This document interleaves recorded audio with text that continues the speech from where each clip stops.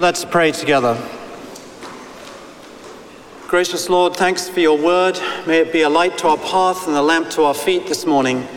Send your Spirit to open our hearts to you in new ways, that we may learn how to exalt your name in our generation here in Boston and to the ends of the earth. Amen. Good morning.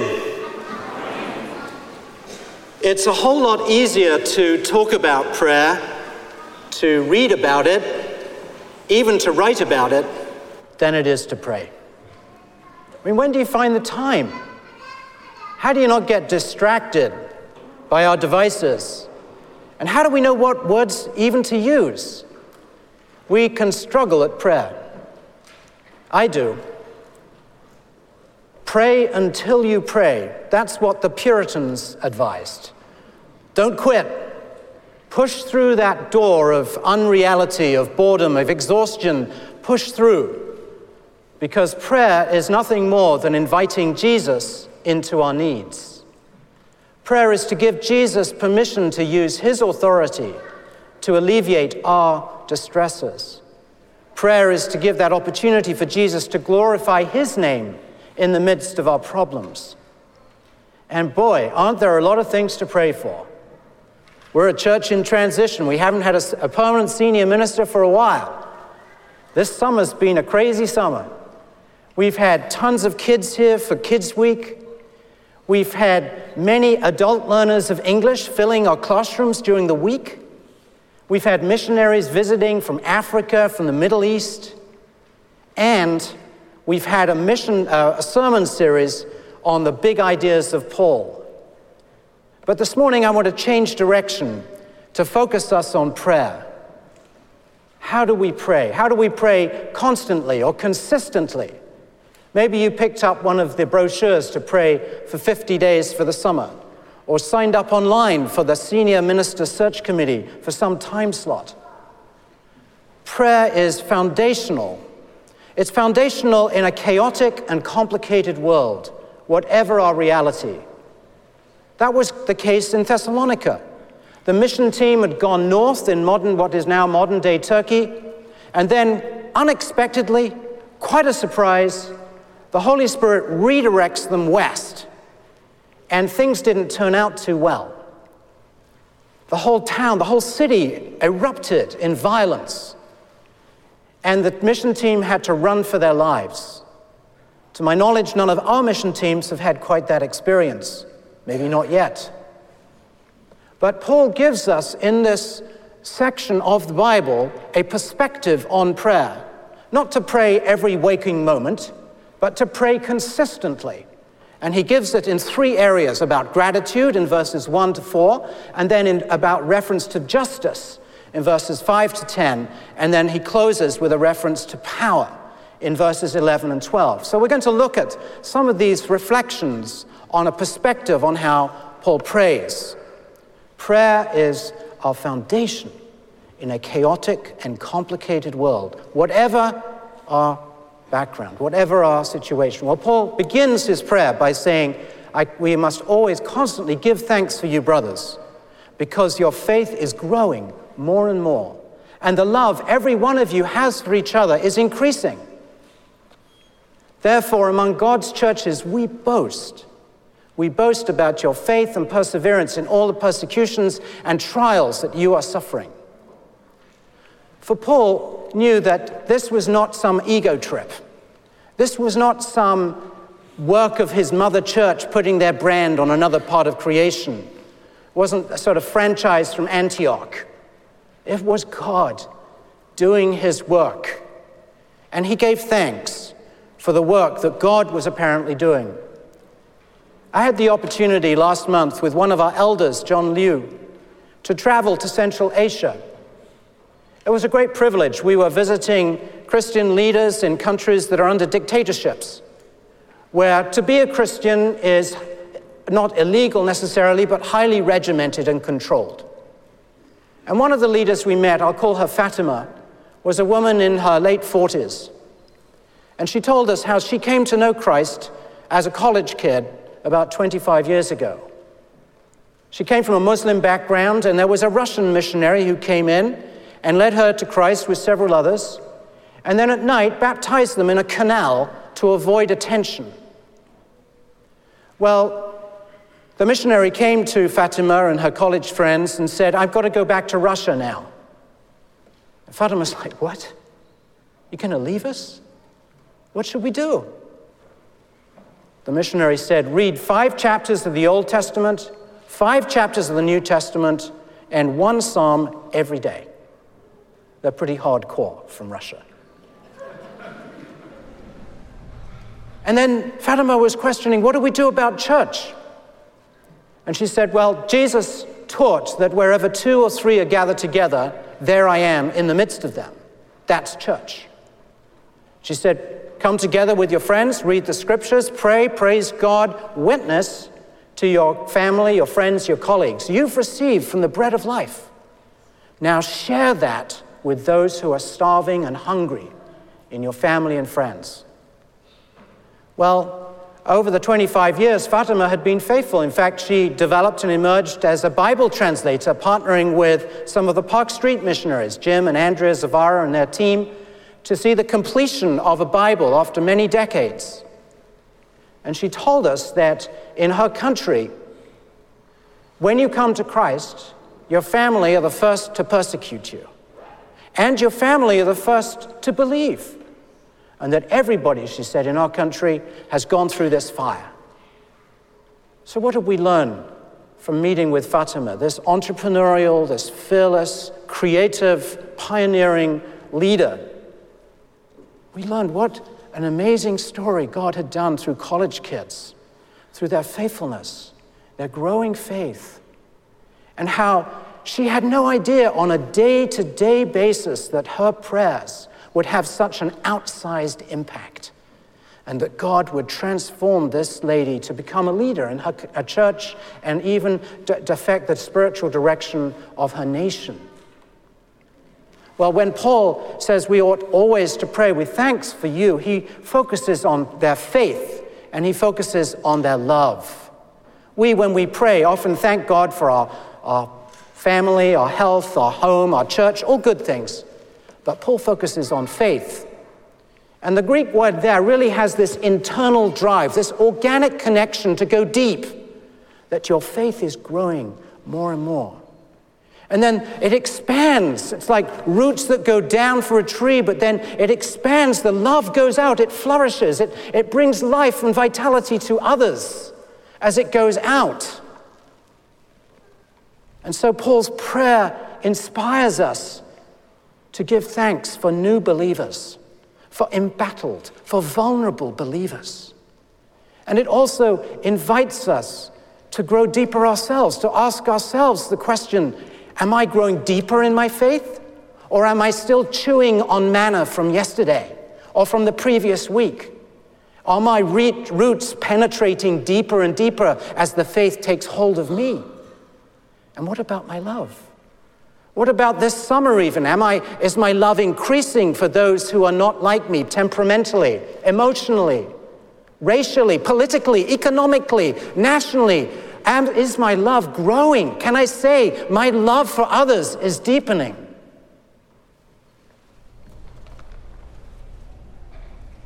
It's a challenge to read Paul's prayers. And it gets more so as he talks about justice in verse 5 to 10. He says, all this is evidence that God's judgment is right and that you will be counted worthy of the kingdom for which you're suffering. God is just and he will pay back trouble those who trouble you. He will give relief to you who are troubled and also to us.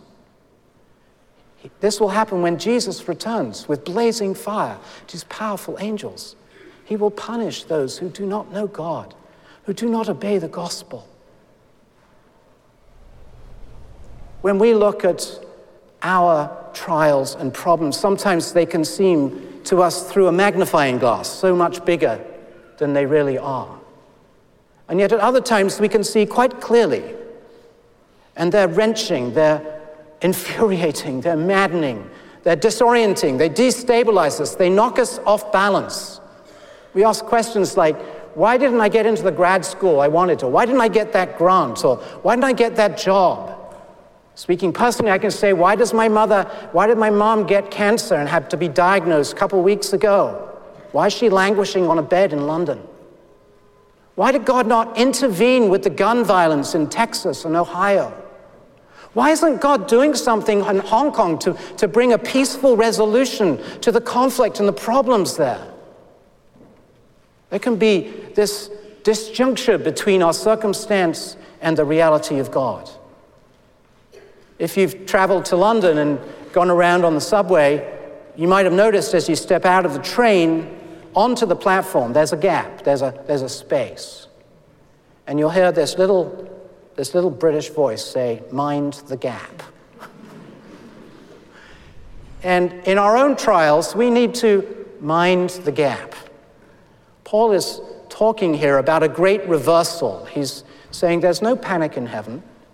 There is a righteous judge from 2 Timothy 4:8. There is a righteous father, and from John 17, whose standards of justice and righteousness will prevail.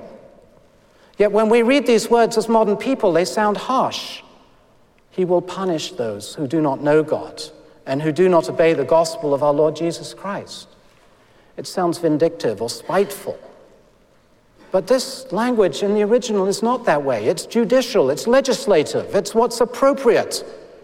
One might read Exodus 1, for example, where a genocidal maniac throws little Hebrew boys into the river Nile.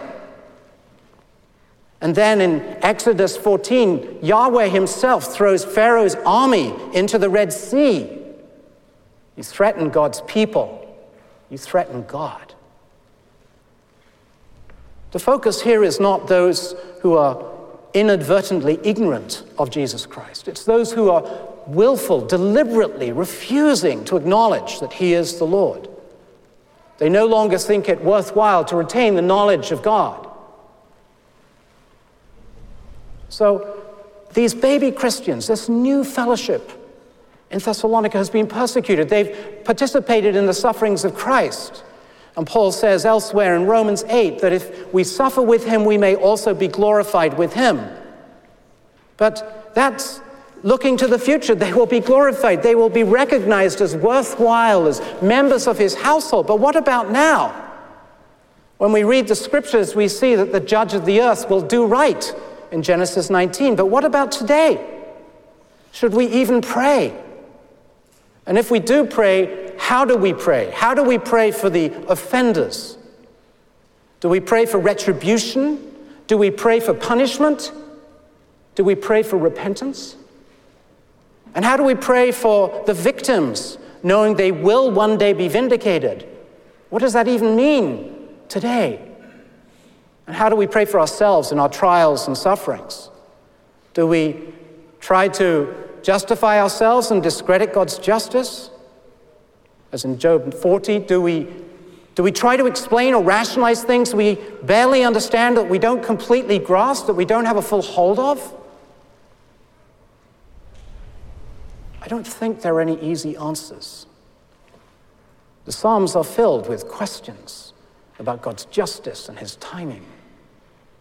And Paul gives us here a perspective from eternity, as if he's saying, if it's true in eternity that the Lord is just and merciful and all-powerful, it cannot be false that today he is not. If he cannot wink at sin, he cannot condone injustice, he cannot turn a blind eye to the violation of his standards and his norms. This is the kind of God that we wrestle with in prayer. Well, Paul closes off with a reference to power in verses 11 and 12. He says, with this in mind, we constantly pray for you that our God may count you worthy of his calling, and that by his power he may fulfill every good purpose of yours and every act prompted by faith. We pray this so that the name of our Lord Jesus may be glorified in you and you in him, according to the grace of our Lord and of our God, our Lord Jesus Christ. One of the great things about being in Boston in the summer is you can go onto the Common and enjoy some great community theater. You can enjoy Shakespeare in the Common. Maybe you've done so. You bring some friends, some blankets, armchairs, some food, and you can sit down and if you like Shakespeare, enjoy some really great films. It's a tremendous vibe there on the Common. But right behind the platform, behind the stage, there's this electric generator, this unseen power source. And if you don't have that, you're not going to have any lights, you're not going to have a sound system, you're not going to have a show. And prayer is like that hidden generator, that unseen power source that undergirds everything. And Paul is saying in his prayer that it's by God's power, the power of the Holy Spirit, that will enable them to live lives worthy of their calling, that they have been called to follow Christ. They have been called to glorify Christ, us in him and he in us in him and he in us, that he reforms our bad habits and gives us good habits, that he takes away the laziness and the busybodiness of our own lives and gives us activity by the Holy Spirit in kingdom work, and that it's all of grace. He begins this chapter with grace, he ends the chapter with grace. It's all of grace. Prayer is our foundation in a chaotic and complicated world, whatever our reality. So pray until you pray. Pray until you pray, so you break through that door of boredom or distraction or I don't know what it is. Pray with groans, pray with cries, pray with questions, pray even with words. And pray for missions. Pray for our church that God will guide us in mission. Mission in the city. Mission next weekend as we have our picnic. Mission as we engage in our great city of Boston. As we engage with our mission partners who are serving Christ under duress. In Turkey, where the church is harassed. In Central Asia, where Christians are under a dictatorship.